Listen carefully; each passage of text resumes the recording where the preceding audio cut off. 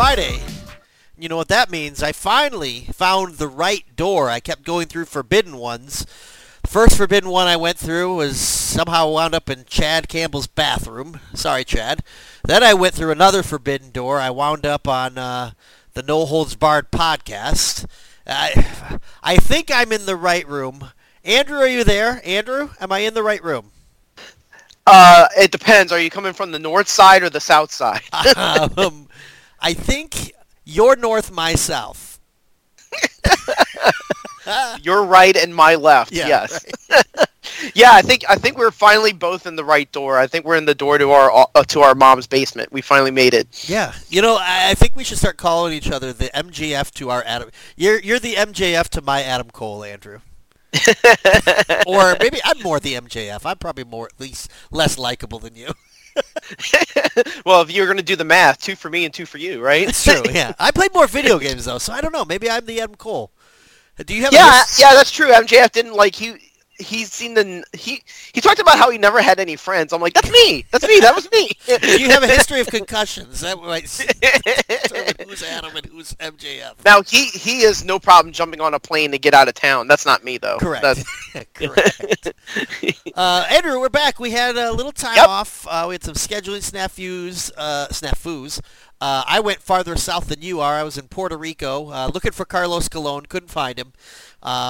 How are those stem cells kicking in? Well, some guy named Invader asked to meet me in the shower stall, and I'm like, nice try, pal. They don't call me Bloody Brody Head because I don't know about his history. So, that's a deep cut right there.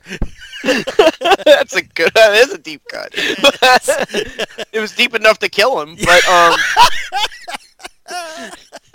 but you know what's funny? I was just there's this is really random. I just followed this YouTube channel called Kim Justice. I don't know if he's ever been on Place to Be Nation's podcast, but he's like a British guy who just basically like talks through all the Puro stuff. Oh, cool. And they were talking about how the WWF did some super shows in Japan, and that nobody really liked The Undertaker, but they really liked the Berserker because he looked like Bruiser Brody. Oh, yeah, and he probably stormed the crowd and stuff. Yeah, John Nord, and he was like, and they're like, oh my god, it's Bruiser Brody come back to life. So that, like, the Berserker got over in Japan, but not The Undertaker.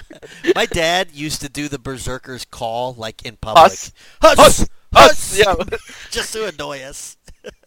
But no, I just found that I will shout out that YouTube channel. It's like there were things I found out about Japanese wrestling I never ever knew. Like I did not know that AJW, the women's one, they were forced to retire at 26. Oh, I didn't know that either. That's wild. So it was like minor leagues. They had to just filter through them once they hit their expiration date. Wow, how crazy is that? Can you imagine if someone was forced to retire at 26 now? Like WWE, half WWE's roster would be gone. Right, and a good portion of AEW's as well. Like, wow, 26 seems young, but yeah, we're back finally. After the winds of change came sailing in, but we are back. I'm fighting a little bit of a cough here in Michigan. By the way, anyone listening headed our way for SummerSlam, the air quality's horrible here. Yeah, the winds of change and the winds of pollution. Yes. Yeah, bring your Dean Ambrose merchandise gas mask when you head to Michigan for SummerSlam.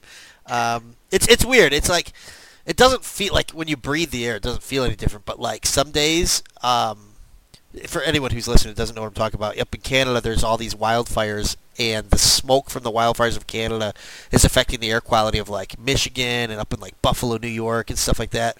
And like literally some days when you look up like the moon, like right now it's 8 o'clock my time, and so it's still light out, but you can see the moon. The moon's like red in the sky.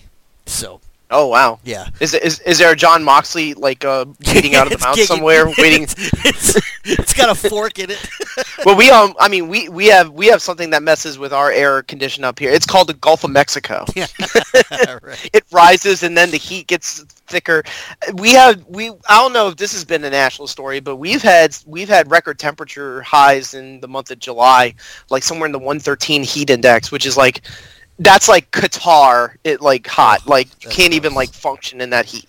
Yeah, that's it's been pretty crazy lately. So I've been cooped up inside pretty much, trying to stay away from the heat. I'm just not an outside person really, anyways. Like I like to be inside. Me too. So. Oh, I do have news. I am going to my first SmackDown ever Oh, on the cool. 28th with a friend of mine, Ryan, and we're going to go to the Smoothie King Center. I've heard rumblings that it's not so bad right now. Maybe I need to list a clothesline of headlines and find out. I acknowledge you, my tribal chief. I want Andrew to storm the ring. That is the second to last SmackDown before SummerSlam. So there's like one in Dayton, Ohio on that Friday, then the next day, Detroit for SummerSlam. Cool. So we're like we're an AEW show, and we talk AEW for the most part. We don't really shy away from WWE, but we feel like they're almost interconnected. Yeah, you can get WWE content on a million podcasts. Not to say this is the only AEW podcast on earth, but I will say before we went on the air, we both acknowledged that WWE is really like firing on all cylinders right now. They're selling out arenas. Their Money in the Bank show in London was very, very good. So I was impressed. Here's a question to spring on you. Do you think WWE being a hot product, do you think that's good for all wrestling? I do. I think that it's that old phrase that they say, like, if the top guy's doing good, we're all doing good. Yeah. Like, a rising tide raises all boats. I think the fact that AEW is trying to up the ante in the summer because that's sort of their trend in the last couple of years, that they seem to really pick up steam in the summer when a lot of those big programs are out of the way, and they have the capacity to put together good programs, and they got like 2 to 3 pay-per-views at that time too. Double or Nothing, Forbidden Door happened, and now we're getting ready in actuality for 2. They still haven't really said how they're going to put that together all in and all out yet. I would imagine they did announce that they're both pay-per-views, so that kind of is a bummer on my wallet because I don't think I'm going to get both. My fellow Andrew Zarian reported that it's going to be a bundle on Bleacher Report. I think that's the only way they're going to get people to get both. But long story short, they're like, AEW's good at this too. Like, they know how to put together good product in the summer when there's not as much going on the outer realm. There's a writers and actors strike going on, so you have no idea how much stuff, original programming is in the can. So it's kind of like this situation where the wrestling companies are like, oh, eyes are on us. So like now they're starting to really feel it. I think one of my theories about WWE, to be honest with you, and I know this sounds dumb, but like this is more of a long-term point of view, is that I think a lot of these people who are now stars in WWE, they've been around for a minute. And I think what's going on is that the kids that have watched them from the beginning have now grown up to be teenagers. And Kevin Owens and Sami Zayn and Rhea Ripley and Charlotte Flair, these are the people that they loved. Like, they are the new mainstays. And now they're basically become, quote-unquote, legends in their eyes. Does that make any sense? No, it does. Yeah, like these are people they've always known. And I feel that when I scroll like my Twitter timeline, I get a lot of wrestling in my suggested feed. And there's definitely a generation that is younger than me that's into wrestling on Twitter because they'll talk about like all-time greats and they'll mention like Dolph Ziggler. And it just makes me feel ancient because I'm like, I'd have to go really far down the list to get to Dolph Ziggler, another thing that fans love there, I've noticed, entrances. They love doing the karaoke in WWE. Yeah, it's awesome though. I like it. I've heard someone say that, is Seth Rollins over or is his theme song over? And it's a good question. Like, if you just put his theme song on anyone, would it still get that reaction? And I think. Well, I know what is over in AEW. It's buckle bombs. Yeah, it's all over, pal. Which that was one of the weird ones. We'll talk about that. Let's dive right into that. Like, there was a news bit that came out that AEW's banning a whole bunch of moves. Buckle bombs was one that I thought was interesting because I never liked the buckle bomb. And more than that, do you see them very often in AEW? Like, that's sort of very like Seth Rollins. Very, very little. Like, the whole idea of the buckle bomb is like, oh, well, the turnbuckle is a trampoline, and you could just bounce right off it. Like, no, you can't. No. Like, that happened to Sting, and he almost died. Right. So maybe Sting's the one responsible for... He just said, hey, can we just also ban buckle bombs, too? I always heard that story that AJ Styles had said about how he had no problem with the 6-sided ring until they went to a 4-sided ring, and he realized how much softer it was because there's less space to cover. Yeah. So, I don't know. Maybe it just depends on how tight the turnbuckle is. I don't really know, like, what the mechanics of a ring actually is, but I never liked the buckle bomb. I always thought it was a dumb move. Well, it's weird, too, because, like, it doesn't really look safe, and it's never been a finisher either. Like, I could see maybe if it was like remember when Kevin Owens would powerbomb guys, like, on the edge of the apron, and how brutal that would look? Yes. Like I think that's what the buckle bomb's supposed to look like, but it doesn't. There's some. I mean, listen, Forbidden Door already happened. There was one move that got pulled out of there. By the way, Will Ospreay and Kenny Omega had the greatest match in AEW history. Yeah, right. But there's one where literally, like, Kenny and Will probably had to talk to each other and say, like, "Are you sure you want to do this?" Yeah. And they were like, "Yes, I trust you." And they pulled out a fucking Tiger Driver 91. Which is not on the banned moves list, I don't think. So. No, that's in the you can't do that to humans list. Yeah, right. You know. Yeah, but there are moves that are done that I still cringe at. Like, you talk about Kevin Owens when he does that little fisherman buster off the top. Oh man, that scares the shit out of me. Like, that could kill it, man. Well, and what's so weird about wrestling is we talk about all this, and listen, I'm in favor of banning stuff that could be dangerous or unhealthy for a wrestler, stuff like that. But then you have Bayley, who just got injured at a house show, and did you see the footage of that? Yeah, it's like she was just running. Yeah, just running. So it's like it's still a sport in that sense, in the sense that they put their bodies at risk, and like you could go to all the measures to try to protect them, but injuries are still going to happen. Not to say that they shouldn't ban anything. Like I'm totally fine with them putting in some rules. Not just for the safety reason, but also, too, like, if there's buckle bombs and Tiger Drivers in the opening match, what does that leave for the main event? You know what I mean? Right. I think it's more of a pacing standpoint of, like, Absolutely. We can't do this in every single match. Absolutely. You know, and, like, I think that's why producers have become important. I just read a story that Nick Aldis, who finished up in Impact, he's probably going to go to WWE to be a producer. Like, I think those... he's young, too. He's only in his 30s. Yeah. I think agents are not as important as the wrestlers, but I think that they, you know, people like Dean Malenko, I did hear that BJ Whitmer had a domestic issue, so they had to let him go. But like Jimmy Jacobs and like those people are very important in how the stuff is put together because they have some great minds too, and they've seen a lot of stuff, and so they probably have to communicate with one another and say, you know, we can't do this. This is already happening earlier. You also have a second show, Collision. Collision's different. I kind of like the pace of it because it's kind of a breath of fresh air. It definitely of like feels like two different shows. It's just a wrestling show, if that makes any sense. Mm-hmm. Yeah. Speaking of Collision and speaking of agents and stuff, so you and I and Steve Willie are in a text thread with each other, and I was watching live 2 weeks ago and telling you guys that Bullet Club Gold and FTR had a really awesome match. That was the Eliminator tag.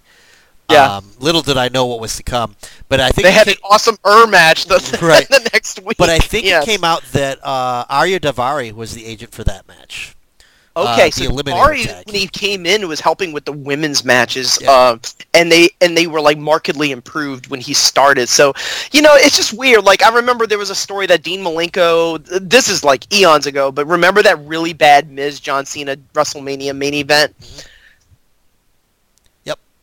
Dean Malenko booked it. So a lot of people thought like he was getting crapped on in WWE for doing that. I remember Jamie Noble booked that really bad Royal Rumble you went to in Pittsburgh. Mm-hmm. And so everybody thought, oh man, Jamie Noble should never book a show. Like, right. like they're not all winners, but like the two matches between, you know, Jay White and Juice Robinson and FTR were more than winners. I mean, the second one, which went about 50 minutes, that is one of the best tag matches I've ever seen in my life. Oh, it's yeah. Amazing. I mean, Dave Meltzer... better than the Briscoe one. Yeah, Dave Meltzer called it the best... he used a lot of qualifiers. I think he called it the best American tag team match on TV.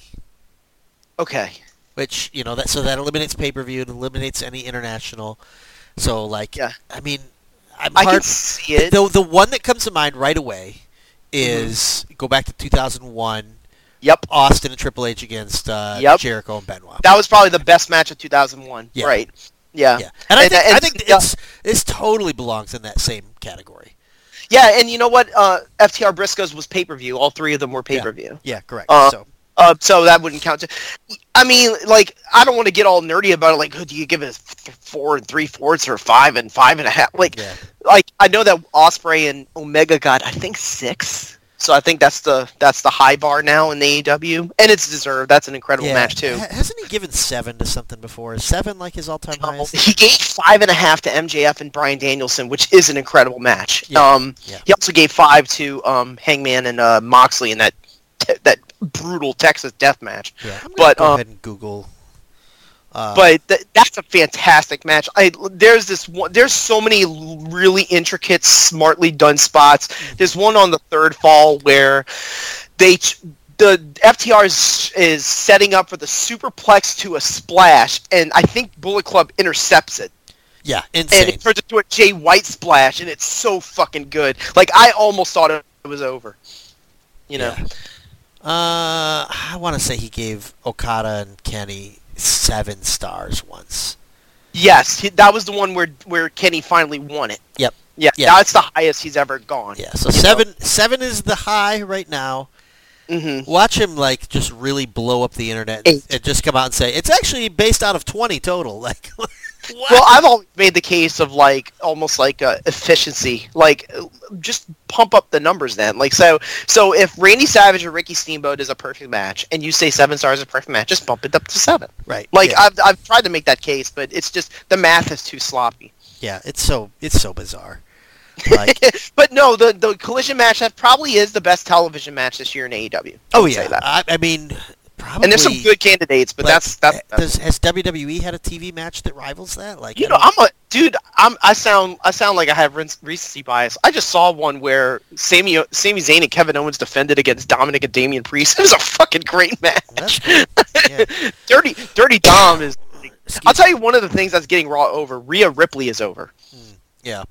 Rhea Ripley is over. I'll tell you that right now. Something I saw clips of today that I'm interested in. I think it was on Raw. Chad Gable and Otis wrestled the Viking Raiders, but the ring looked like a giant Viking boat. Viking rules, right. So the Viking rules is that they get a giant Viking boat? Yes. Moxley and Omega got a pretty high one this year. Yeah. The cage match. And then, yes. And then and outside of that, Kenny and Vikingo, too. Kenny and Vikingo, but outside of that, those are pretty much the only TV ones. Yeah. That people have in that stratosphere. So the rest of them are pay-per-views. Yeah. Matches. And I say this, talk about Meltzer's star ratings and just being kind of confused and flummoxed by it. I'm not like really a Dave Meltzer hater. I actually there's a large pocket I have of people a lot who of hate him. respect. I have a lot of respect for the encyclopedic knowledge of Dave Meltzer. Agreed. Very yeah. much. But even I, as someone who I think would consider myself a fan of him, I can still respect and say that he is totally absurd with his weird now it goes to 7. It's so bizarre. So yeah, but no, that the Collision show is great. The other thing that sort of surrounded Collision alongside those 2 tag matches, the first one, the rematch, was the Owen Hart tournament. That was almost entirely circulated on Collision, especially the men. Yeah, all the men's matches. Yeah, but we did have winners in that one. Yeah, and honestly, if I would have put a betting slip on it, I think I would have lost money on both. Mm-hmm. Ricky Starks beat CM Punk in the finals. Didn't turn heel, but showed some heelish tendencies. Yeah, they fly down Jushin Thunder Liger to present the trophy to Ricky Starks. He just takes it from him and leaves. I know. What do you think he made to do 4 minutes of work? How much do you think he got paid? Oh, I bet it took longer to get into the suit than it did to show up. Right. Do you think he had face paint on under the mask too? He had to get probably the same advance that Muta got. Yeah. For showing up. Yeah. I mean, it's like a nice little pop, but it was just weird because not only that, it was there was a Battle of the Belts right after. That was live, pal. And so what happened is this was the only thing that's notable about that is that this was the first time ever there was 3 consecutive hours of AEW on cable television. Honest, I didn't watch it at all. Well, that's the hard part. That was a hard out on Collision. That match between Starks and Punk literally ended right when they were about to close. Yep. So they're finishing up the aftermath of the Starks Punk Owen final and the beginning of Battle of the Belts. It might bump a rating for Battle of the Belts because you got that overlap, but it just didn't make sense. You're trying to do a program, it doesn't make sense. It did get a decent number. I was looking today, and I think Collision was 570, and Battle of the Belts was over 500,000. Yeah. It's now basically on the same run as what NXT gets on Tuesdays. Right. And Rampage is kind of gone the way of Wrestling Challenge and all those other. Although Rampage might be a show that's worth watching now. Yeah, Willow Nightingale and Athena. I wanted to see that one because I got a really good feeling they're going to probably wrestle one another at Ring of Honor on the pay-per-view coming up. And we're going to get Royal Rampage coming up this Friday. Yeah, because it's a 2-ringer. By the way, Blood and Guts is Wednesday. Yeah, and our Dark Dynamite. So yeah, our Dark Blood and Guts Dynamite. So this is the part of the show where we act like we watch it. Andrew, what'd you think of Blood and Guts? It was bloody and it had a lot of guts. I give it 1.8 stars. I give it 4 out of 5 Moxley blood cups. Like, I think it'll be bloody, but not as bloody as the second one. This is actually the third one, for those who don't remember. They had one in Daly's place, between the Pinnacle and the Inner Circle. With the really bad Jericho. Also, we said this about Anarchy in the Arena. No Jericho in this one either. Yeah, they were doing some weird tease where Callis was like making it seem like Jericho was the fifth guy. Jake Hager even like turned in his hat. Like, I know. The only good thing about Jake Hager, and he takes it away. Yeah. He voluntarily gives it up. Yeah. And then it was just all kind of a bait and switch where it was Pac, which I think Pac fits that group pretty well. Like, whether he's official Blackpool Combat Club or not. And he had kayfabe reasons, Kenny Omega. Yep. So, and I mean, the last time we saw him, he was losing a best of 7. Well, no, we might have seen him since then. Maybe so. If so, is very small. But and the Lucha Brothers are kind of away doing their own things. I did read that Ray Phoenix had to drop all of his belts at AAA because he just can't do it anymore. Like he's got too many commitments elsewhere. Yeah. Did you hear? Okay, they had. I think it's Triple Mania. I think that's their show. Mm-hmm. Did you hear who Pentagon wrestled in an ambulance match? Yes, I did. But you can say it. QT Marshall, and from the reports I saw, it was an incredible match. I'll have to see it. This is like when Johnny Ace would have great matches in All Japan. yeah. It's like it was great if you forget who's in the match. Right. Yeah, it's so weird. Like I saw like some still images. Like looks like there was light bulb tubes and stuff. It's like yeah, I did see a spot where Penta gets a light tube straight to the head. I think QT Marshall won the match. I think. Oh, man. He had to get on that plane to fly to the red carpet premiere for Cody Rhodes' documentary. Yeah. Or Harley limo driver. Harley Cameron's got invited to the Source Awards. Oh, my God. Harley Cameron's rap. Yeah. I like Harley Cameron. She's all over television, but the less said about that, the better. Yeah, oh my God, bad. And I am not Iggy Azalea. Like I am not someone who can like critique rap, but that was bad. That bad rap. It was not good. But yeah, I mean, let's sticking with the luchas and the Mexican wrestlers. News kind of came out today that Rush did not re-sign. I don't know if you heard this or not.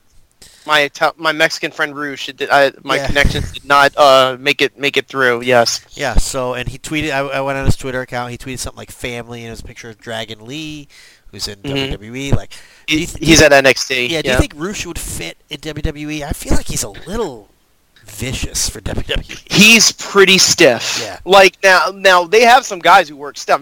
I mean. Gunther is Gunther's like one of the biggest stars in the company. Yeah. And he's probably one of the most over wrestlers that they have in the company. So being a stiff wrestler doesn't necessarily mean you're not going to get over in WWE. You can do that. But yeah, Rush is a very particular taste. I remember when people were making jokes about when CM Punk had said that he took offense to Hangman giving him a chop, and he kind of chopped him in the mouth. Yeah. And some people were like, well, wait till he gets in the ring with Rush. Right. Because Rush has got a reputation for being tough and, like, giving a lot of really, like, stiff offense. The thing about Rush, though, is that he also takes a lot of punishment. Yeah, he had that match with Jungle Boy, like, 2 months ago where he basically just beat the crap out of the kid. And it was right before his before Double or Nothing. Title match. It's like, what? Rip Jungle Boy. But the thing for Rush is, if that's true, it's a shame. I really liked him in Los Ingobernables, and you'd have to repackage. I know this is a very small thing, but you'd have to repackage Preston Vance, figure something out there.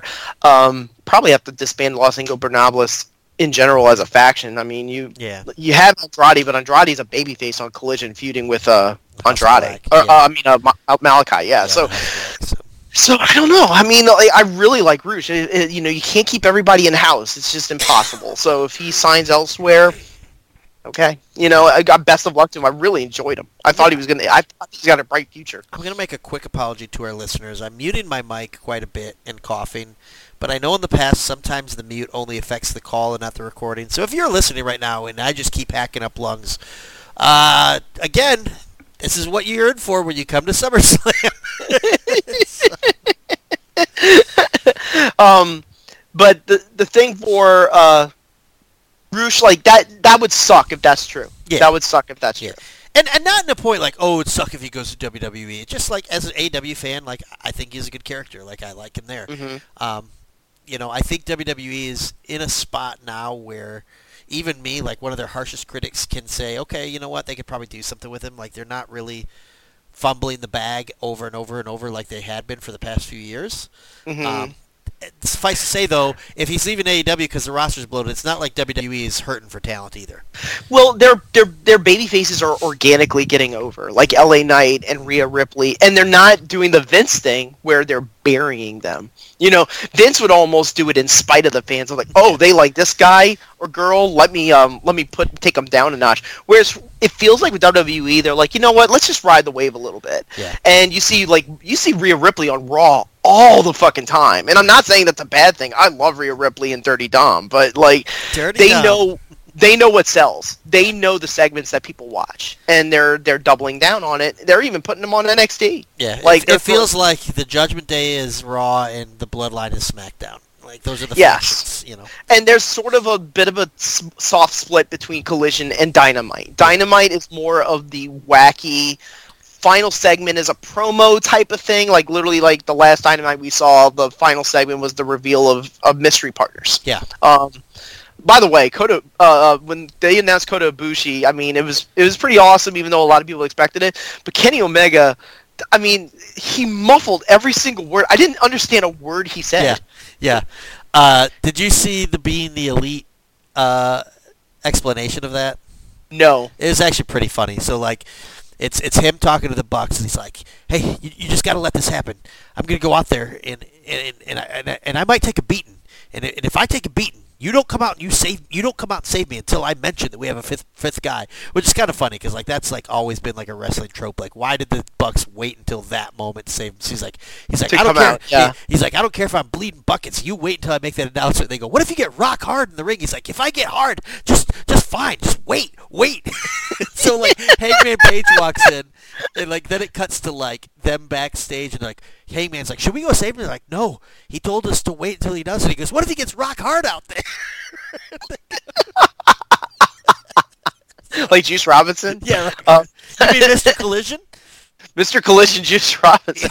I think we both have to eat crow on Juice and Jay. Like, I know you weren't high on Jay, and I wasn't high on Juice, but I think we're both high on him now as a team. Oh, dude, they put those two together, and it's been gold, man. And, like, it's kind of funny because FTR feels like they just got the belts, even though it was a couple months ago. Like, they haven't really done anything with it. I was wanting the Bullet Club to win the belts at that point. I'm like, give it to him, man.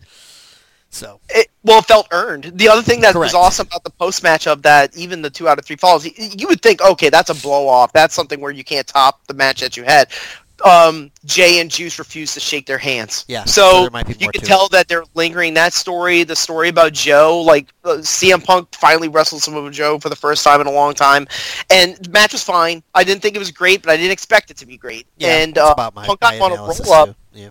And Joe shook his hand, but then he gives him the Cohita Clutch. So now you can go back to that. You know, Starch cheated to beat Punk, so you got a slow heel turn there. So they're slowly putting together these elements that surround Punk and FTR on Collision, where you can always go back to them, and they're not trying to rush into things. Whereas Dynamite, they just dive headfirst. Like, it's like, all right, we got to keep rolling with this. Right. You know, right? That's how I feel the two different paces are. Whereas with Collision as a 2-hour Saturday show with a lesser roster, they take their time. There are some things that I have issue with, like the whole thing about, we're not going to just forget about somebody. I haven't seen Wardlow on television in 3 weeks. You know, like, no, that's fair. And like, I've seen Miro, twice? Like, come on now. Like, there's got to be a way you can get these people on television. And as much as I love Miro, and like, I kind of sided with him, and like, okay, Tony Khan, find something for him. In AEW's defense, he's back, and he's cut those same promos. It's like, okay, eventually talking about fighting God has to lead to something. And I wonder if he and his wife got a divorce. In real life or in character? In real life. Oh. Like, I wonder if he's renouncing his wife because he actually... Like, I don't know. Maybe I'm just rampantly speculating. Get Paige Van Zandt on the phone. But know. Like Miro's doing those vignettes. I can't remember who they're angled towards. I don't think there's one particular person. If I'm not, it was the same thing where it's like God's favorite again. Yeah, but now Andrade is directed towards the House of Black, Yes, and I correct. actually like that. I actually like that point of view.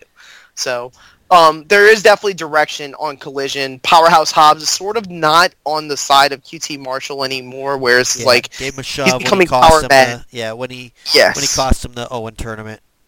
Right. So there are little story elements peeking through Collision that's sort of like Collision only. And whereas with Dynamite, it's kind of the Elite doing their thing with Blackpool Combat Club. But if this is a blow-off after Blood and Guts, maybe they have to reset things going into All In. So maybe this is going to be the blow-off to whatever is the next storyline chapter going into August. I don't know. I just brought up TikTok and I searched up CJ Perry, which is Lana, a.k.a. Rusev's, Miro's wife. And I see no sign of Miro on any of her TikToks, but very few signs of clothes as well. That's what is not Miro's safe God for in work. any of the is Miro's gods in any of those TikToks? I didn't see, but I don't know the latest TikTok trend. So Do you think gods photobomb sometimes in the clouds? yeah, probably. I mean, They work in mysterious ways. So, like, what did you think of the Owen winner? So you had Ricky Starks. The other one was Willow Nightingale. yeah, I like Willow winning because I really thought it was going to be Ruby, so I was like, bleh, Yeah. And I like that it wasn't as obvious. I like Ricky. I don't know if I like Ricky turning heel. That match was not very good between No. Punk and Starks. Yeah, it and- got going the last 5 minutes. Ricky Starks because is an interesting character because he has great fire. He's good. He's a good promo, and I think he's pretty good at selling. But like, he doesn't have. I don't say his matches are bad, but he doesn't have classics. And it feels like in AEW, so many guys can put on a classic match, and he's kind of like he has good matches, but like nothing. I can't think of a Ricky Starks match where I've like gone back and rewatched it. You know what I mean? Yeah, like he doesn't have that one match where it's like, yes, this is Ricky Starks in a nutshell. Sure. Like, whereas for Ricky Starks as a character, if you just watch him from week to week, you get a really good idea of what his character's like in terms of mannerisms, and in Correct. terms of facial expressions. In the ring, hard to say. I've always said that about Sammy Guevara. Like, I kind of like the way they're doing Sammy now, because they actually kind of have him tilting to the face side, where he's teaming with Garcia. Somewhat working. Yes, You say because Daniel Garcia, the Garcia dance makes me laugh. I was gonna say, did you say Daniel Garcia or Alex Wright Jr.? Dude, the dance makes me laugh. I like it. Well, when he like was there was I know, like Forbidden Door happened a minute ago. I know okay? exactly But the moment you're gonna. there was that spot in the four-way where he just keeps doing the dance and no one can stop him from doing it. Everyone's hitting him and it's just making him do it more. There's good comedy in AEW, man. But yeah. So that one is going to be Sammy and Garcia, because they've moved on to the final of a different tournament, which is the Blind Tag Eliminator. Yep. And they are wrestling new best friends MJF and Adam Cole. Bestest of friends, which a lot of people think this is like the best story going in AEW right now. The vignettes are funny. Yeah, At first, I did not like that match where they were wrestling I think who was it that they wrestled before Big the Bill? first round. Yes, I forgot it already. Yeah. Let me scroll While we're talking here. it was Matt Menard and the Butcher. Yeah. And That's an interesting one. people loved it. I thought it was just okay. Like, some people thought, oh my god, this is so funny. This is so funny. Because it's the sports entertainment side of things. Yeah. Because that's what MJF's good at. Like, he's trying to get over, like, body slams and double clotheslines. Yeah. And that's awesome. Like, I think that, being able to put over, like, very simple things without having to over yourself is great. But for me, when the angle first started, I was kind of like, oh, this is just a heater so that MJF turns on him, and then there's more heat on the feud going forward. And now they're like, I see some people going, oh man, you can keep this going for months, and I'm like, no, you can't. No, yeah. It's going to go to, this isn't going to be an all-in or an all-out match, right? God, no, please no. They should be wrestling another. Yeah, I don't think it's big enough of a deal for either of those shows. The thing is, though, like, they've tried to heat it up so quickly that I don't know. Like, let me ask you this: if when MJF turns on him, are you going to be like, man, Adam Cole, he's such a sucker, he fell for it again, or do you feel like, man, he kind of like left him hanging there? You know, I think that it's like, is Adam Cole just going to be the new Sting? Like, where he just gets turned on by everybody because he's just so like good-natured and accepting? I think it could be. I think the best one would have been like, instead of Adam Cole asking MJF to play video games with him, MJF had like all the video games at his house. Yeah. And sucking him over there. I've got Fight Forever on every system, man. So yeah, that's going to be the one of the matches on Dynamite coming up in Boston because they're finally out of Canada. Which that'll be an interesting thing because we'll see a little bit of brand. They also have Peg. You know? They also have pegged the match after that, which is the winner of that would wrestle FTR on the July 29th Collision in, I want to say it's in Hartford, Connecticut. Right, which is what I was just going to say. Like, so we'll see like Adam Cole go over to Collision or, you know, something like that. So it's definitely a very shades of gray roster split. Like, I like that they don't say it's a split roster. Because if they did, you know, like they had Sting and Darby show up to reveal their Forbidden Door partner, which was Tetsuya Naito. Yep. He looked fine, you know. Yeah. Nothing quite great. He's a guy that he reminds me of Masahiro Chono in that all his best work is in Japan, and when he comes to America, he just he leaves his work right at the airport. Let's just say that. You know who really impressed me, even though his match with Jungle Boy wasn't amazing? Sonata. Sonata looks like $1 million. Yeah, he's got a good look. What did you think of Forbidden Door? I know it's way past our time now. Yeah, I mean, it's weird that we're talking about it because of our scheduling mix-ups. Like, we couldn't talk about it, but I mean, I think it was better paced than the first Forbidden Door. It didn't feel like it went on forever. Like, that was my problem with the first one. I think that they made a mistake in having Danielson and Okada go last. I agree. I think Kenny versus Ospreay took the air out of the balloon. Yeah, and then Danielson getting injured too. I mean, he broke his arm, and he finished the match. Yeah, so I think it's interesting that he won clean. That he beat Okada. Maybe like they were talking about a rematch at the Tokyo Dome or something. I thought it was a good show though. I thought it was good. Yeah. Yeah, if they do some return stuff for Wrestle Kingdom in Japan, like in 6 months, awesome.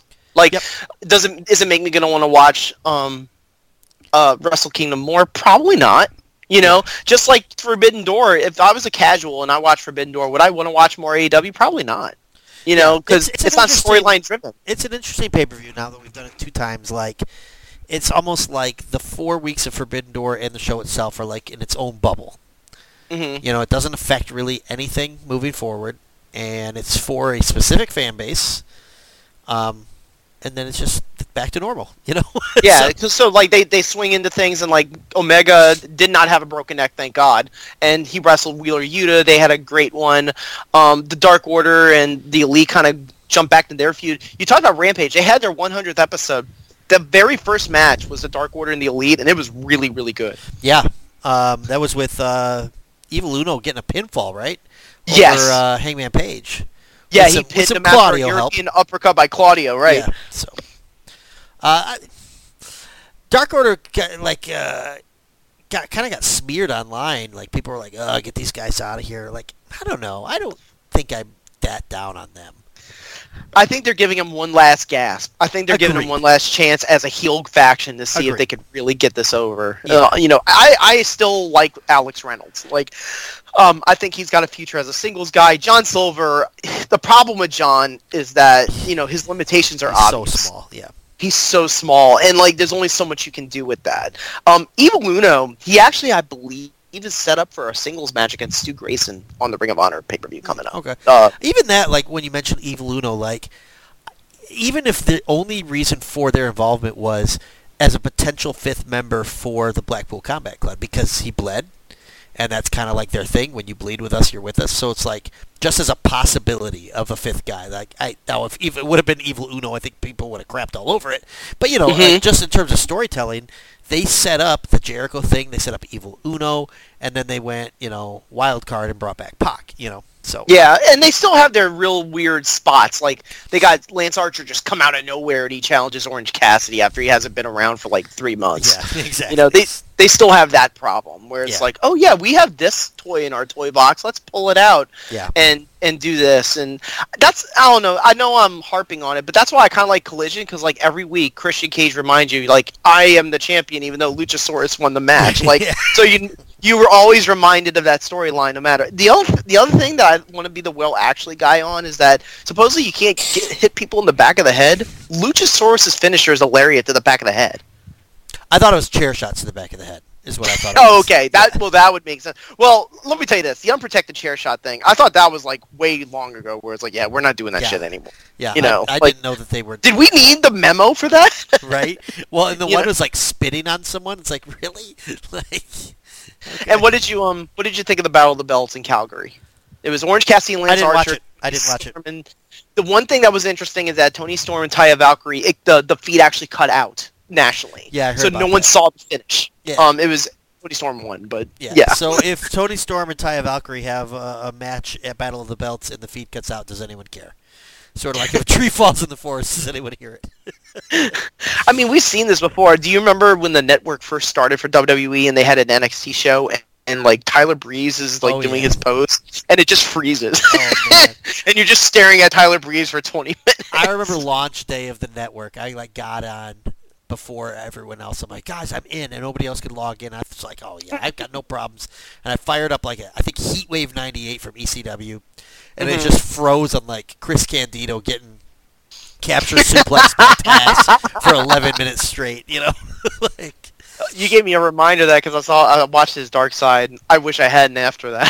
Yeah, that's a tough one. That's how all the Dark Side of the Ring episodes feel like. Yeah, but, I wish I had. Speaking of side of the ring, did you see who was front row ringside at Collision? No. Was David Benoit. What? Yeah, apparently Chris Benoit. Is that his name David? Yeah. Apparently he sat front row. Okay. Like there was some pictures on Twitter of like FTR and Punk like hugging him, putting their arm around him and stuff. Like not like in any affiliation with AEW. Like they're not signing him or anything. He just happened to be there front row, like Chris Benoit's kid.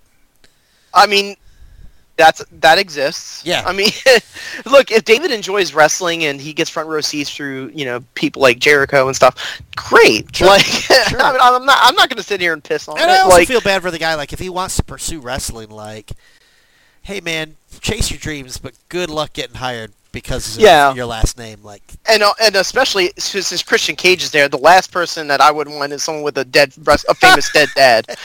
Yeah, that's very like true. Nick Wayne. I cannot. Yeah. I know that Christian Cage is just waiting for Nick Wayne to show up on Collision. frothing I at heard the your dad mouth. is dead, huh? What did you think of Nick Wayne against Swerve Strickland? I thought he was very good. I thought he really won the crowd over.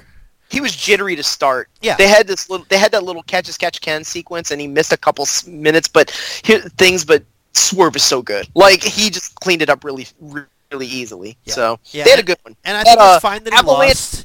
Rana. Yeah. I think it's fine that he lost. Like, I think it makes sense that a wrestler would lose their debut. Yeah, an 18-year-old wrestling a veteran. Yes, that would make sense. Exactly. So, not everyone's got a debut with a win. And I don't know what they do with him. I don't know what kind of place they have for him, other than some feature matches and stuff. But I thought he was fine. The big thing I took away was that he got the crowd. He got the crowd really into him. They were chanting Nick. Yep. Like they were chanting for him at the end.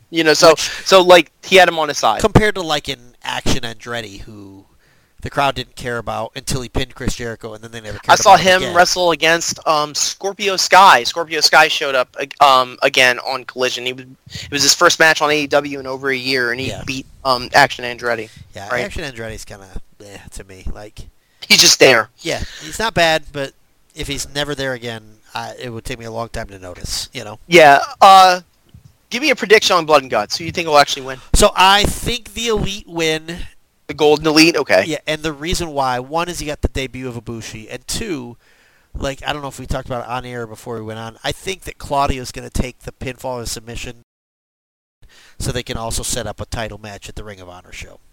Yeah, because Mark Briscoe's hurt. Whether it's from Adam Page or Kota Ibushi, I think it's one of those two.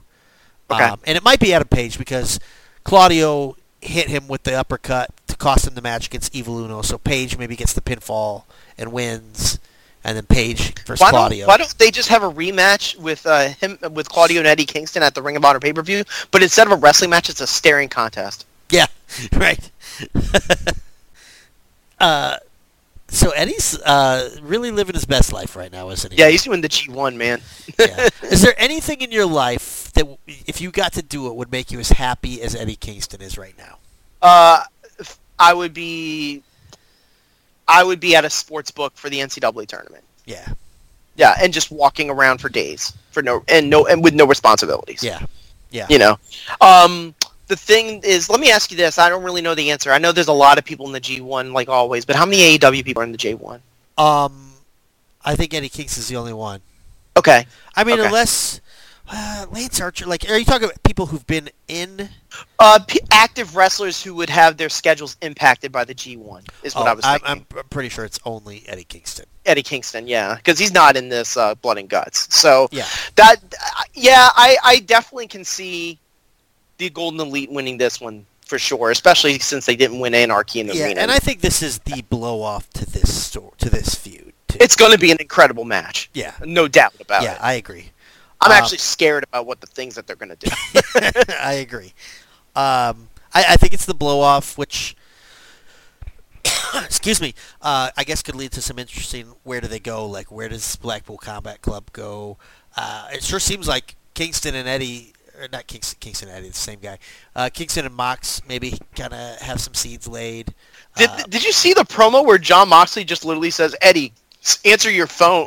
Yeah, it's like they're crying grandmas. It's like, you know, AEW and WWE are so far opposite ends of the spectrum in that WWE assumes you remember nothing. Yes. And AEW assumes you remember everything, and both are so wrong. But they both take a stab at melodrama. They do. Sure. Sure. The John Moxley, Eddie Kingston, not beef, but what's the word I'm looking for? Tension. Yeah. Like, that's actually a really nice play on, like, you know, playing off of the emotions. Would you call it cinema? Of fans. Is it cinema? Well, I don't know. The Emmy nominations came out, and I didn't see Joe Inoue nominated, so yeah, we got some problems here. Yeah. My picks for Best Actor are, oh gosh, man, I was gonna make a joke. What's the guy's name that's in Better Call Saul? Gosh. Oh, Bob Odenkirk. Yeah, Bob Odenkirk and Sami Zayn are my two Best Actor nominees. But yeah, and then a couple of AI people were the other three nominees. yeah, correct. I mean, listen, let's be real. I mean, I know that's a big stickling point about the actors' strike, about AI and how often it can be used for people, especially that Harrison Ford de-aging thing and Indiana Jones that bombed.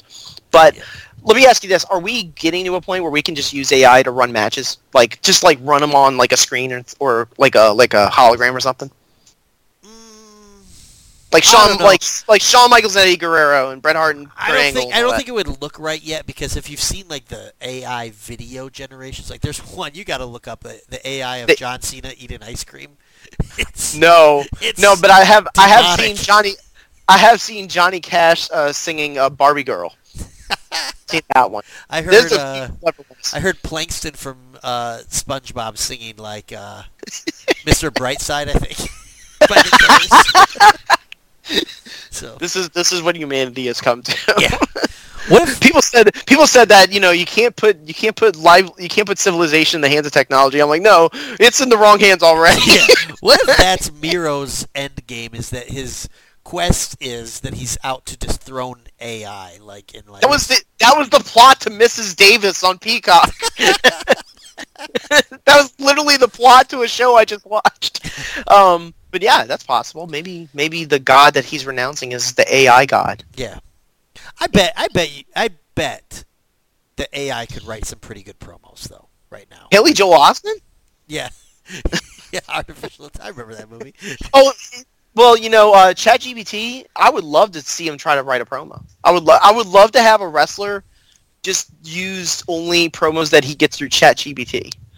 That'd be a pretty decent gimmick, actually. Yeah. Like, I don't know how to cut a promo, so I'm just going to use ChatGPT. Yeah. And like, so do you remember the York Foundation, like way back in the day? Yes, with Richard Morton Yeah, and and like they Alexander would consult. It was Marlena, like Dustin with the Rhodes' wife. computer. The Yeah, they computer would would say, consult "What's her the next computer. move?" What if like ChatGPT? No, okay, now I got it. So if you're not a wrestler, if you can have an angle where you're a wrestler, but you act like you're not a trained wrestler, but you use ChatGPT to figure out what Tell your you next what moves move to do. is. Yes, that would be the gimmick. I mean, Vince Russo is writing this right now. I think that could work. Are you going to watch Death Before Dishonor? No, no way. Do you think ChatGPT can make a better card than Death Before Dishonor?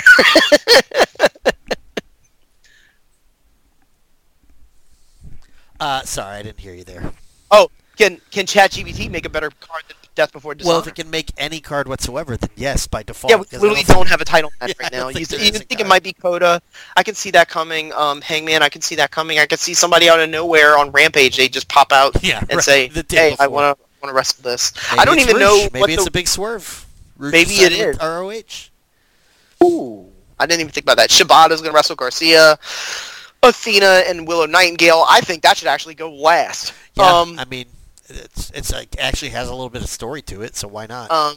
The Lucha Brothers defend their tag belts against the Aussie Open. Yep. Best friends in the kingdom. I'm sure they'll be fine. Stu Grayson, Evil Uno, and Samoa Joe will wrestle the winner of a contenders match between Dalton Castle and Shane Taylor. Shane Taylor's like the heavyset guy, right? Yeah, he was friends with Keith Lee. Yeah. They were in a tag team. Okay. Yes. Yeah. I'd rather it be Dalton. Yeah.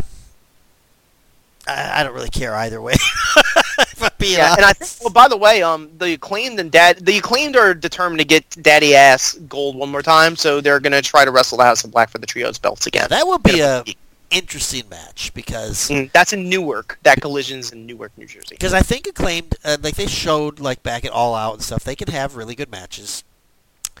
I don't think Billy Gunn has shown that yet. Like he's not like Sting. Like Sting's popular and Billy Gunn's got that nostalgia pop too, but Sting delivers, whereas Billy Gunn is still Billy Gunn. You know what I mean? Yeah. So. Yeah, I mean, it's hard. They're more of like a performer type of thing, but they also said they're going to be in the Royal Rampage Battle Royal, so I don't even know what the gimmick of that is. Like, is it going to be like a one winner, or is it a tag winner? Like, I have no idea what they're trying to do with the Royal Rampage. Oh, the last one was Brody King. Yeah, last year's Brody King choked Darby Allin to death, which was pretty cool. That led to him power bombing him in every appearance he was in for 3 months. So, yes. You know what? Here's my pick for winning this one. No, I don't know. I think if Hook beats Jack Perry, I think Jack Perry wins the Royal Rampage. Hollywood Jack Perry? Yeah, because his whole character arc that's turned him heel is that he basically promised that he'd win gold and he keeps failing. So if he fails to beat Hook, although I think he might actually beat Hook, so who knows? By the time this comes out, we'll know. I would say Chris Jericho. Oh, okay. But here's the thing, like Jericho, I think you've said this before, is diminishing returns. Yeah. Like now his match with Commander was good. I do get tired of Commander's whole gimmick of like, I'm trying to do the spot here. Give me a second. Yeah, hang on. Hang on. Wait, I slipped. Wait. Hang on. He did do a really awesome rope walk into I think a shooting star press. Yeah. It looked really cool. But yeah, the match was good. It's just, he's like a spot fest guy. Oh, he's total spot fest. Yeah. Where do you think they're going with that Callus thing with Jericho? I don't know if they're going to go anywhere with it. I think it might have all just been a red herring because of the fifth man. That's just my guess. Okay. I don't know. I don't really know. But yeah, I mean, I feel like we kind of hit everything. You liking Kenosuke Takeshita as a bad guy? Yeah, he's doing fine. Yeah. I think he's doing really, really well. I like some of the other things that they're doing involving I think actually Jungle Boy turning heel was actually a good idea. I do too. Yeah. I think it was like, and what's cool is the crowd wasn't turning on him, but the crowd was losing interest in him. So instead of waiting for them to actively turn on him, and it feels like it was a retroactive decision, it felt more proactive. Yeah, the Guns being sort of like ancillary members of the Bullet Club is awesome. Yep, I like that. I've always been down with the Guns. They're fine goons, yeah. I did like it when Jay White called them gold members and Austin Gunn does the Dr. Evil. I thought that was so fun. One thing I'm not looking forward to is they kind of, with the blind eliminator tag, it made it seem like Keith Lee and Swerve Strickland is still not a done story. Please just end it if you have more. So the story came from Fightful that they are ending it very soon. They are finding a way to get a blow-off done. It's like, we haven't figured it out yet. We literally have 5 hours of programming, and you haven't figured it out yet. Right. We just gave an hour of programming to 2 tag teams. Like, you can't do this. And they split, like, literally at this point, what, like 5 months ago? Like, now, Keith Lee, I don't know if this was on purpose, but there was a particular match at Open Dynamite where it was Darby and Orange Cassidy against Keith Lee and Swerve Strickland in the blind tag random eliminator. And they made Keith Lee look really strong in that match. Like, Keith Lee was killing everyone. He got rid of the gray hair. Yes, he shaved it off. Yep. Maybe they're doing a bit of a repush of Keith Lee, which is fine. I'm fine with that, yeah. I think AEW actually needs some hosses. And it's kind of funny because the hosses get over. Like, Wardlow got over, and then they kind of forget about him. Like, Big Bill. One of the best teams that they had was Bill. I was about to say Big Bill and Brian Cage. Yeah, You're Big right. Bill and Brian Cage were, like, probably the highlight of this tournament, you know? So, I don't know. It's interesting because I think, What do you think of John Hennigan getting a second chance as Johnny TV? I don't know. Like, I don't hate it, but, like, it doesn't interest me. You know what I mean? Like... Right. I mean, and also you're saddled with freaking QT Marshall's right. Clan. Although I think he can make that work, like, because he can do corny and pull it off. Yeah. Whereas I'd rather Hobbs get out of there and stick him with an old guy like Hennigan. You know, Johnny TV. So. And when it comes to Ring of Honor, I don't watch it. I don't watch it on the regular, but I did hunt down one that I would recommend. It was a long time ago though, okay. But it was since we recorded. Athena and Kira Hogan had a Chicago street fight. And it was very good. There is an incredibly dangerous spot. You talk about dangerous spots. They do a suplex into a tower of chairs on the outside. Oh, and I saw that specific spot. It looks brutal. It's gross, like, bro. It was a good. It was a legitimately good match. I was very surprised at how good it was. Athena might be their hardest working women's wrestler they have right now. So do you think Jade Cargill's done? No, I think they're getting ready to repackage her in some way, shape, or form. Maybe as a baby I don't think, finally. Yeah, I think they're trying to do something different with her. Gotcha. You know, I think what it is that they really wanted her to have like a stop and start from when she lost. Gotcha. You know, kind of picking up the pieces type of thing. So here's a TV-related question for you, and I know we're all over the map tonight, and that's okay, because I've always said when we're all over the map, that's just like dynamite. Do you prefer Ian Riccoboni to Kevin Kelly? I actually like Kevin Kelly more. Okay. Because Kelly's a little, and I don't mean this in a bad way, he's flatter. Like, and I actually kind of like that out of the announcer sometimes. I like him being very basic. Yeah. Just calling, like the Vince Scully approach, or the Pat Summerall approach. Yeah, because Kevin missed the last collision. Because he was in Japan doing the G1. Yeah. So it seems like when so he's good gone, old IR yes. with his cowboy hat in Calgary. You know, Rick Amon. He did great calling the collision show, and that was a big time collision show. You had the finals of the Owens matches, and you had that big tag match. So you know, it was got a lot of shine. Andrew, something I've been hyped for a long time. Blew up in my face. Your PlayStation blew up in your face? Quite not. Well, I almost said literally, not literally, but figuratively, it did. AEW Fight Forever came out at the end of June 29th. I bought it day of, brought it home, loaded it up, played it for 6 minutes. The game crashed. Turned it back on, played it for 6 minutes. The game crashed.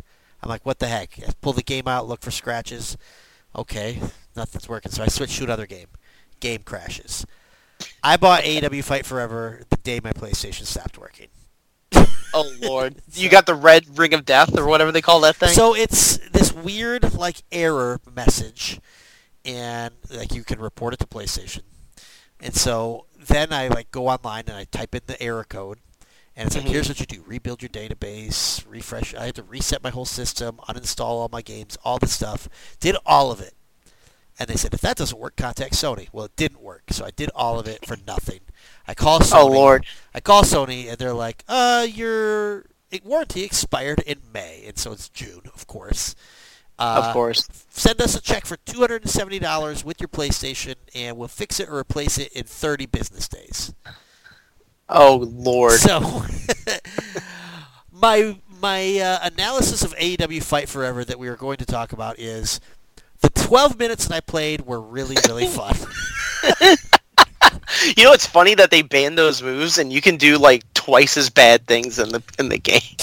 Oh, you could like leave the ring a blood-soaked, like it's disgusting. The blood collectors really would have. They showed it to a lot of gameplay influencers, Twitch people. Yeah, and so there's a lot of live gameplay that people have seen already online.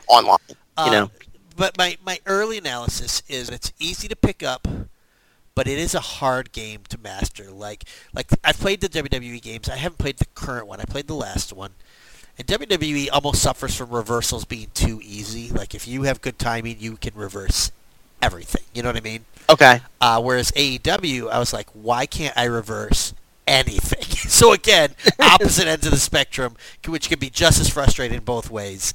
But I'm down with the challenge. I'm excited for it. Once I get a fixed PlayStation, I'll give a proper analysis. But I enjoy. It's kind of exactly what I expected. More arcade. Okay. Throwback to the old WWE, WCW, N64 games, which is what I was wanting, and they did not disappoint. When they do a second game, do you think they should just kind of go with more of a standard now that they've gone with this type of game? So I think they're going to need to be, I think they could stick with that engine, but be a little more in depth with what you can do. This feels very much like a bare bones game. Okay. And so in that sense, I could understand people waiting this long for this game being a little frustrated because we waited this long for it, and there's not a lot to it in terms of features and modes and things like that. Even like they do have the exploding barbed wire deathmatch though, which I didn't get to play yet. So. And they have the countdown too, like an FMW. Yeah, exactly. So where it just blows up. I didn't get to play it, so I don't know if it's great or not. But my review is. I can't give it any stars yet, but I will be grading on a 11-star scale. Take that, Meltzer. Okay, Dave. Yeah. Right. Some date announcements. So All Out will be at the United Center. There will be an All Out after All In. And they sold a bunch of tickets to All Out already too. Yeah, All Out is like around the 8,000 mark. Steve will one of those ticket holders. Grand Slam will be in Queens again. That'll be on September 20th. They're going to be, for the first time ever, at State College, Pennsylvania, which is where Penn State is. The Penn State Nittany Lions play their basketball games. They also weirdly booked two December dates in Montreal, Quebec, Canada. Aaron George. Oh. I don't know George why. Is going to join the I Dark just thought Order.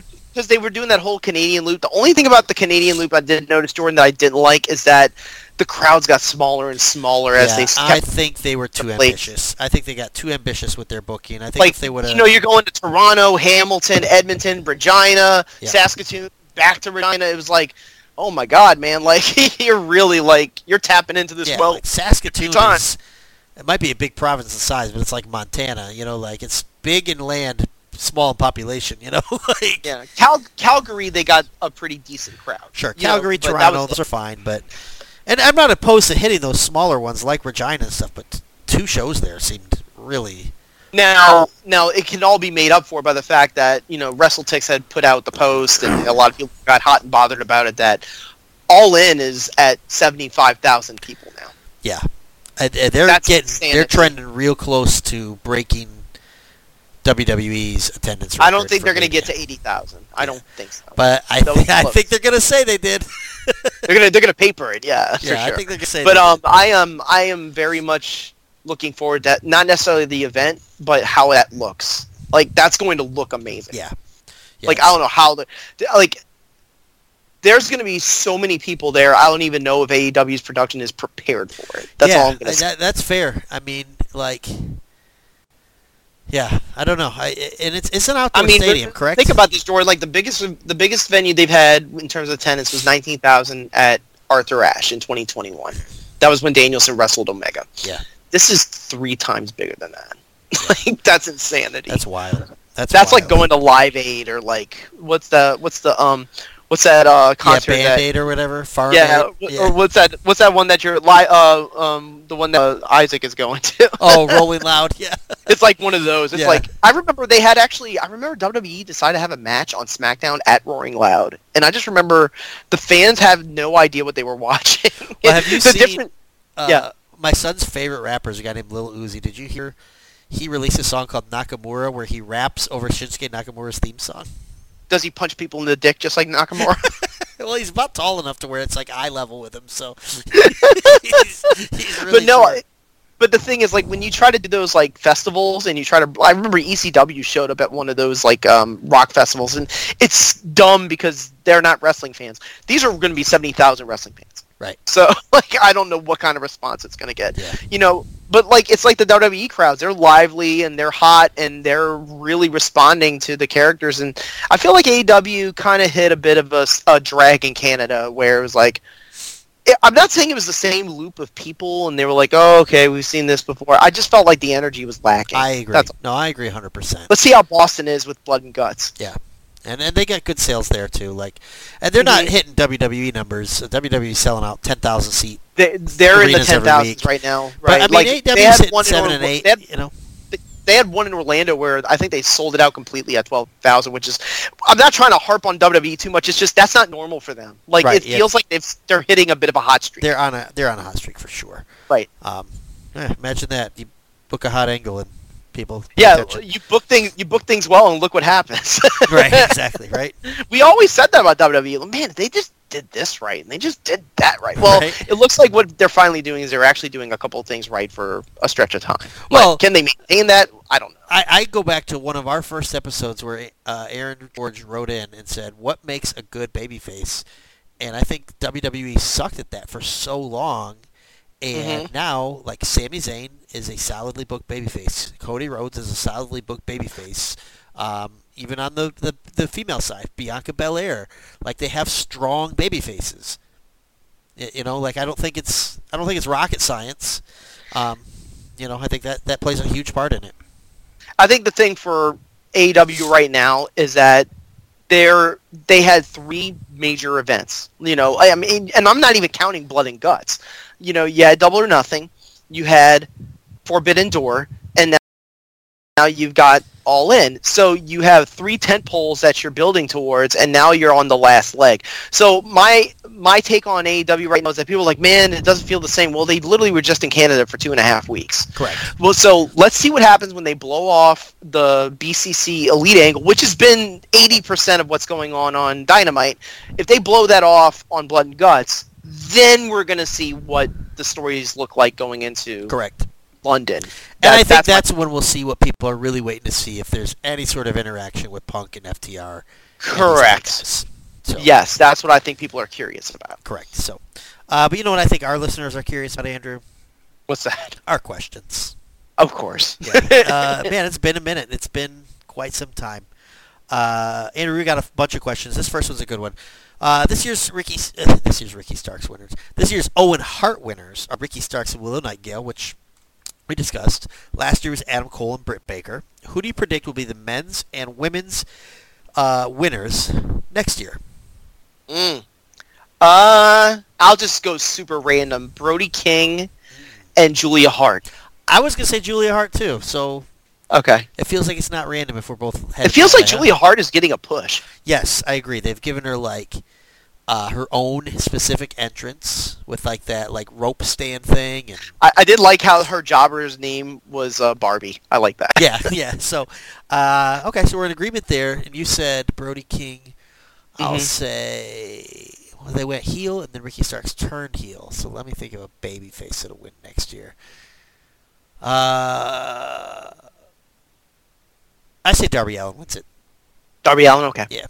That makes sense. Yeah, I mean, give him something without giving him a belt, you know. Do you think that Owen will be a permanent yearly thing? Yeah, I think Tony Khan loves his tournaments, loves his mini bookings, you know what I mean? And I think it's And very smart production. They put the Martha Hart speech that goes way too long on Battle of the Belts. Correct. That That was the worst part of last year. And Tony outdid her this year. He's like, oh, she wore a giant hat last year. This year, check out mine. Cowboy Tony. So Yeah, Tony did not look out of place at all wearing he that looked cowboy. like an 8-year-old dressed like a cowboy for Halloween. Don't you have a Ring of Honor show to book, Tony? Get that fucking hat off. Saddle up, partner. All right, next question. Speaking of Ring of Honor, let's talk about some of the originals. Now that we've finally seen CM Punk and Samoa Joe hook it up once again after 20 years of not touching in the ring, are there any more potential rematches you would like to see, realistic or unrealistic? I'll give you one. Sure. When Batista was finishing up and he wanted one more match, I wish it was against The Undertaker instead of Triple H. Oh, okay. Yeah, that's. I not thought bad. they had better chemistry. I wish they would have wrestled one more time. Batista and Taker. Yeah, Mhm. that's good. My mind goes right to because I'm thinking of Joe. My mind goes to Joe and AJ Styles. Oh, yeah. And We saw it at WWE a couple times. I don't know that I'd want to see it because his body's pretty broke down, but Joe and Kurt Angle would be cool too. Mm-hmm. And then one, I can answer this one for Steve Willie, Nigel McGuinness and Bryan Danielson. Yeah. That actually could be realistic. Yeah, I don't really know the shape. He's been calling the matches for Collision and Ring of Honor, but I don't know how realistic it will be for Nigel to get in the ring again. I don't think he'd be in the ring by All In, but I wouldn't be shocked if we see an altercation at All In. I'll give you one other one, but it's more of a sliding doors moment. Shawn almost wrestled Eddie Guerrero in 2006 before Eddie died. Yeah. That was written in pencil that they were going to wrestle at that WrestleMania in Chicago in 2006. Before So that Eddie would have had- been WrestleMania 22. 22. Yeah. Yes, Which that was would have been Cena- it. Cena, I would have Triple H. fucking loved to see that. Yeah. All right. Didn't happen though. Andrew, if you wanted Elon Musk and Mark Zuckerberg to face off in a pro wrestling match with a special stipulation, what would it be? Everybody dies match. No man standing. No man standing. Yeah, that'd be mine. Mine would be a first blood match, and I'd want Elon to win because I'd like to see what color blood Zuckerberg has. I think it's green. I think it's green. Like an alien. Yes. That always bothered me about the android and alien when they ripped the head off, and it's basically greenish goo. It looks like potato salad. That's exactly what I'm picturing if Mark Zuckerberg lost the first blood, or it'd be Sweet Baby Ray's barbecue sauce. Did you join Threads yet? I think that I did, and I didn't know that I did. Supposedly, if you Instagram, you can basically immediately join Threads. Yeah. I'm already done with it though. Yeah, it's like all things. It's Elon knows we're not going anywhere, man. I wonder if Elon is tanking it. Yeah, I've heard that He's theory. pulling at Detroit Pistons. He's tanking. He's taking the franchise. The Pistons have only been tanking for about 4 years at this point. But no, in a pro wrestling match, I think Mark could hold his own. Well, he does all right. he does jujitsu. He does. In real life, He does. so. I've seen, all these Gracie kids, they can get paid all they want to say how great he is. I'm not going to believe it. Right, exactly. But Elon doesn't look like he trains much. That's all. There's a photo of Elon that you could Google where he was. I think he's paddleboarding or something like the where it's like you're standing. Well, you're not going to see it on Twitter. Yeah, and let's just say he looks like a ghost. He's so white. It's not flattering. Okay. So, all right, next question. Orange Cassidy casually looked for the nearest people for partners in his trios match on Dynamite, and they just so happened to be Keith Lee and Vikingo. Okay, by the way, that name's hard to say. Vikingo or Vikingo? It's El Hijo del Vikingo, but no one calls it. They just call him El Vikingo. Yeah. It just doesn't sound right. Vikingo. Right. It doesn't sound right, Doesn't roll off the tongue. Yeah. Would he have done the same thing if the nearest people were the Spanish Announce Project? I think he actually would have and still won. Yeah. Okay. Orange is still on a hot streak, dude. Follow-up question. Who are the 2 funniest people he could have turned and found? The Butcher and the Blade. I say Pretty Peter Avalon and a return of Jimmy Havoc. And Cesar Bononi. Cesar Bononi. It's like, 1. hey. But no, I don't think he's...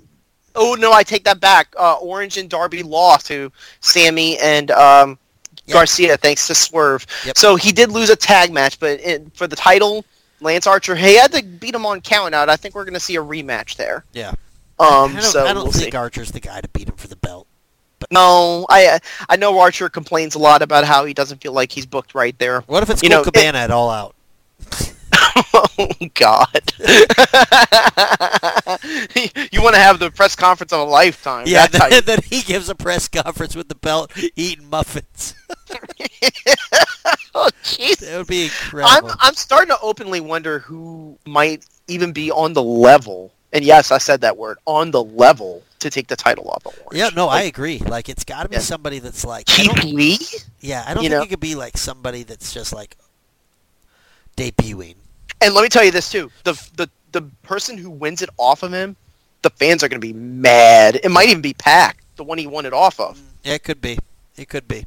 Using the Hummer. Yeah, I mean, I saw a thing where he's got like 30 title defenses already, which is kind of wild. So that's insanity. Yes. Yeah. All right. In lieu of the MJF Adam Cole buddy team storyline, can you name someone whom you despised for a while, then became best of friends later on? Yeah, there was a couple of friends that I had like that I grew to became really good friends with, where in my childhood I couldn't stand them. Sure. Yeah. It's hard though. Like those memories never go away. Yeah. I can do you one better. My wife and I had a period before we ever dated where like we could not stand each other and didn't speak to each other for months, like, because we had the same friend groups and stuff. That's funny, because me and my wife have the same dynamic right now. I'm joking. Emily's a sweet person. I'm trying to think of, like, friends, though, that are like that. And I think... yeah, there's got to be some, but nothing pops in my mind. You see, it's hard, like, because you almost take the bad memories. I think it's more likely that I'm the one that was despised and I grew on people. You know, like... I remember I had a friend who was like, you know, I always didn't like you because I heard you told everybody I was a lesbian. And I was like, and you know what's sad? I did. But you know what? We're still glad you listened, Ben Morse. So. Yes, it's not going to be 10 hours this time. Yeah, the only reason I make shots at Ben Morse is because he's the only one that replies to our shots. And he's the only one who listens all the way to the end. Yeah.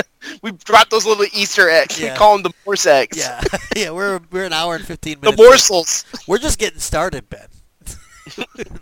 We have 15 more questions. Yeah, we're the Greg Valentine of podcasts. Takes us an hour to get warmed up. Yeah. Okay, next question. AEW has gotten accustomed to calling no DQ tags tornado tags.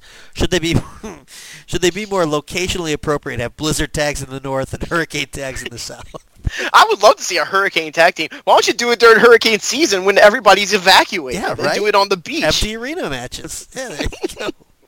I mean, we literally did empty arenas during COVID. Like, we can't do one in an evacuated beach. So, like, out west, could they do, like, mudslide tags? Oh, that's too dangerous. Yeah. I don't know. The idea of a mudslide, dying via mudslide, is, like, the scariest thing I've ever heard in my life. It's scary and also embarrassing. Like, imagine waking up in the gates of heaven and, like, oh, how'd you go? Like, mud killed me. Yes, an entire avalanche of dirt fell on my house and killed me and my family. I got killed by mud. But like now a blizzard tag. I think we talked about how we've never seen a wrestling match on a hockey rink. Like, I don't know if you could do a wrestling match in like frozen terrain. Like, I don't know. Yeah, that'd be tough. I mean, well, AWA did it, but that was because they didn't pay for a guy who never paid the heating bill. I'm calling it right now. If we ever have a wrestling match on an ice rink, you know how they do the spots, like Undertaker's done it, Sting back in WCW, where they come up from under the ring, like burst a hole through it. Someone's going to do that in an ice rink match. They're going to burst a hole in the ice rink. You know how The Rock accidentally did that awesome people's elbow where he slid? Yeah. That's what I... Yeah. I would do the sliding elbow everywhere. Or, like, I guess whoever does the best big boot with ice skates probably is going to win the match. But no, it's just like they called it a Texas tornado tag. I think they were, like, in New York or something. Right? I think actually that tornado tag was that... We didn't even talk about this. It was that random one where they had Jericho and Sting doing their mini feud, and Sting tried a spot, and he hit it mouth first, and a lot of people got scared that he was hurt. Yeah, he kind of missed the jump and biffed it. So Right. And people are like, it's Darby's fault. He's a bad influence. Darby's like, I didn't tell him to do anything. He's like, I actually begged him not to. All right, next question is, when Cody Rhodes' documentary comes out on Peacock in the next couple of weeks, trailer for that just dropped. If WWE refuses to acknowledge his AEW run when he left WWE in 2016, what should they retcon his absence with? Lumberjack. Lumberjack? Is that the Dexter? Who's just chopping trees. Yeah, the Dexter. Who's chopping trees in the sunlight, and that's how his hair turned white. So I'm going to go with the Simpsons reference here. Okay. And since he was Stardust when he left WWE, the Simpsons had Poochie as a character, and when they wrote him off, they said, Poochie has to go back to his home planet, and like just pulled him off the screen so they could say that Stardust went back to his home planet. Let me be clear. When he interviewed with Steve Austin, they openly talked about AEW. So they would be so dumb to not talk about it. So if you watch the trailer, they do have clips of him as the American Nightmare. You see a couple moments because he was in the Indies. Yeah, of him walking to the ring with Brandy and stuff. I don't think you'll see any AEW footage though, because that would have to be a favor from Tony. And because like Nick Khan or Triple H or somebody would have to, or Vince would have to give him a call, Tony Khan a call, and be like, "Hey, can we use your footage?" Yeah, they're never going to do that. No, and I think Tony Khan, who in the past has let guys do stuff, I think that bridge is burned. He let Jericho do that podcast that one time. That was it. Yeah, it'd be interesting to see like what they say about it, and if they mention that it still exists and it's still doing quite well. Like, well, I don't know if we talked about this. I think we did talk about this where when it was you, me, and Steve for the draft, where I think Ariel Wani was trying to like get a quote out of Paul Heyman when he interviewed him a long time ago, like well over a year ago, and he said, like, what do you think of AEW? And Paul Heyman was kind of quiet, and Ariel Wani said, like, do you think it's viable? And Paul Heyman like perked up and go, oh, they are viable. Yeah, they are a viable entity. Like, they know what kind of competition AEW is. Yeah. You know, that's why they're trying to up their ante right now, which is good for them. You know? Correct. Yeah. Let's do a couple more. Kenny Omega shockingly kicked out of Will Ospreay's version of the One Wing Angel, the one count. Then Dustin Rhodes did the same thing to Powerhouse Hobbs the Spinebuster. Do you have any issues with babyfaces kicking out of a heel's finisher at a one count to show fiery comeback instead of two? I hate it. So there was a little discourse on this. I hated that it happened like I think there was a third time that it happened too in the course of like 10 days. I don't like that. The fact that it so rarely happens is what I think made Kenny's moment seem good. And then Dustin Rhodes did it, and he ended up losing the match anyways. So it's like... I just made this as an excuse to talk about the Ospreay Omega match. Right, exactly. You know what? Here's the thing, too. The match was only great to start, but it got going from great to greater after that. But here's the thing. Like, we talk about how matches have certain great, awesome all-time matches have certain gears where it, like, reaches a certain gear where you're like, all right, I don't even know how this is going to end. Like, that's how the match is at, and it's at, like, the 25-minute mark, and there's 15 minutes to go. And you're just like, I have no idea how this is going to end. And it's like one head-dropping move after another. And also, no messed up spots. I do not remember. The only thing I remember is that when Kenny did that little split-legged bulldog, he missed him by a little bit. And that was it. Correct. Everything else looked pitch perfect. Yeah. Will Ospreay is the real fucking deal. And to go back to the one count kick out too, why I think that one worked a little bit is you could kind of use like a wrestling logic of, well, when Kenny does it, he knows how to use the right force because it's his move. You know, like... Can you do the whole kick out where you kick out and do the thing at 2 instead? Yeah, I think you could, but I don't know. I don't have a problem with the one. Well, you know who ruined that? The Gabe Sapolsky ruined that, because every time in Ring of Honor somebody got a finisher, when they would kick out, they would flop around like a fish, like they were still alive, and then they would just fall back down. It was like, well, you can't do fiery kickouts anymore because everybody thinks that you're supposed to kick out of everybody's finisher, you know? Right, correct. Now we have the 2.9. By the way, we always talk about the Kurt Angle 2.99 shoulder up ratio. Jay White is amazing at it. Yeah, very, very good. Jay White. There were a couple times where I'm like, did he fuck that up? Like, are you sure he got his shoulder right, up? Right. You know. Let's do 2 more. We'll save a couple of these for the next one.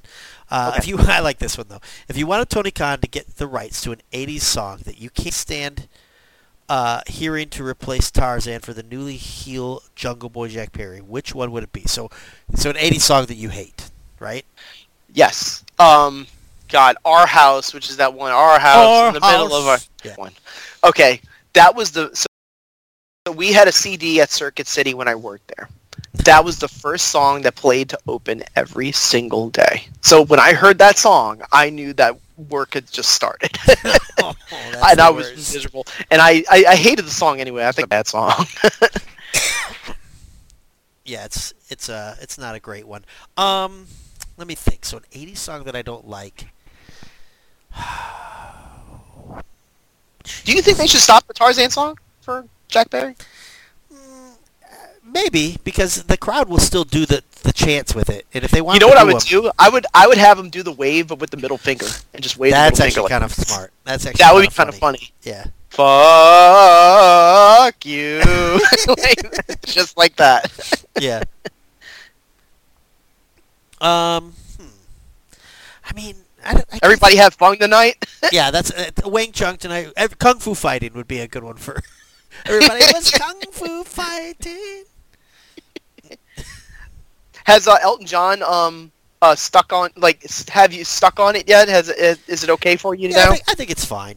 I honestly only watched the intro the first 2 times and I skipped past it the last 2. So okay, okay.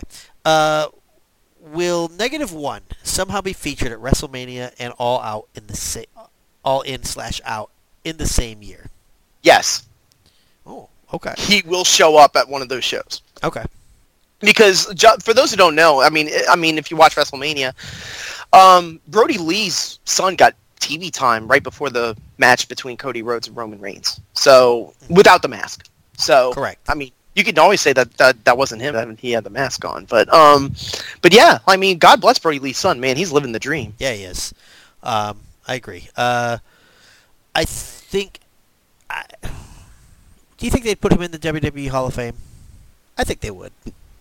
Brody Lee, that is. Luke Harper. The only thing that bothered me, and it's not their fault, is that they said that's the son of former WWE superstar Luke Harper. Yeah. And it kind of bothered me because that guy wanted to be known as Brody Lee. Correct. Yeah. That John was Huber wanted to be known as Brody Lee. That was his indie name. That was correct. Yeah, that was the. I don't remember exactly. Maybe I'm taking words. Maybe I'm taking it wrong. But maybe he did say Brody Lee. I can't remember. Talk about the Michael Cole, but I don't know. I just don't think they would recognize that. I don't know. I don't know that they would either. They don't like to. That's a universal thing where everybody loved Brody. Everybody. Correct. Did. I think he's a Hall of Famer in their pocket. You know what I mean? I think they have a lot of guys that they just kind of wind up being a fucking wrestler. No, I'm talking about Brody Lee as a Hall of Famer. Oh, I'm so sorry. I thought you meant the son. I apologize. No, I think Brody Lee is one of those many guys that WWE has kind of in the pocket. Oh, that John Huber? Yes, John Huber. Whenever they need to flesh out a Hall of Fame card, boom. One of his closest friends was Big E. Yes. So Big E. I mean, Bray Wyatt could give a speech. Did you read the story that Bray Wyatt has an illness? I'm starting to wonder if he actually is sick. Yeah, I saw that, and I saw a thing that Eric Young, who recently debuted on TNA, Impact. He showed up at Impact again, right? Yeah, and it came out that they had wanted to do a Wyatt family relaunch with him, Bray Wyatt, Bo Dallas, and Alexa Bliss, and then Wyatt got an illness. Eric Young quit, and Alexa Bliss got pregnant. You know what really spooks me is that they were going to have Mike Bennett dress up as Sister Abigail. Oh Maria Kanellis is his wife. You could have just had her as Sister Abigail. Yeah, right? I mean, what? That doesn't make sense. But, I just hope Wyndham Rotunda's okay. I mean, it's all shrouded in mystery what's going on. Well, I mean, he did battle didn't he battle depression or something? He took a hard time when John Huber passed away. I mean, it could be illness in that sense. I mean, that is illness. Yes, it is. So, I mean, it could just be a mental battle, and if that's the case, man, but yeah, all the time you need, we're going to see -1. I wonder if -1's going to show up in this Dark Order heel stuff in some way. Yeah, I don't know. Maybe a meeting of the family, slaps and The fist thing at all that of them. people have to remember too, Brody Lee was a despicable heel. Like, Correct. he was not like a nice guy. Yeah, he beat the crap out of Cody. He dominated. He fought. Did he fight Moxley for the title too? He did at Double or Nothing, one of the correct. empty arena ones. Correct. Mm-hmm. So, yeah, I think that'll wrap it up for questions tonight. And Andrew, man, we really did this. We're at like an hour and a half, and we're done.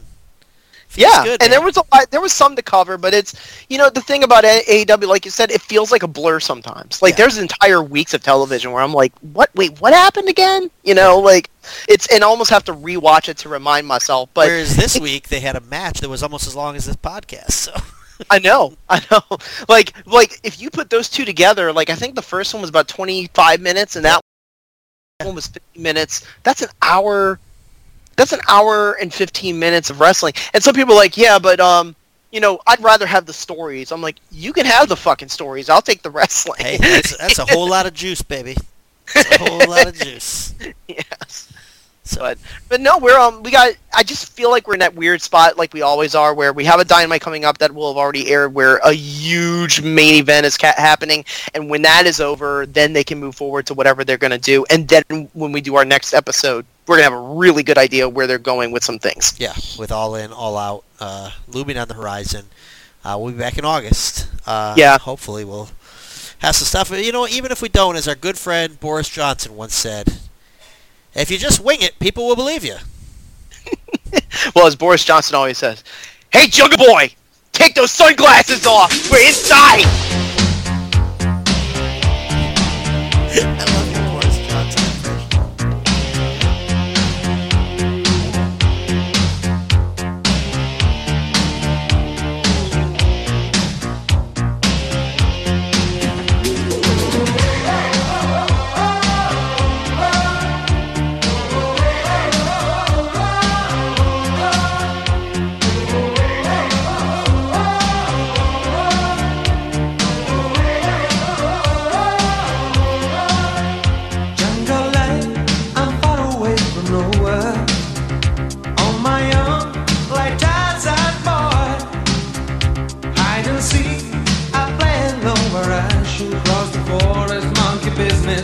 On a sunny afternoon, jungle life, I'm living in the open.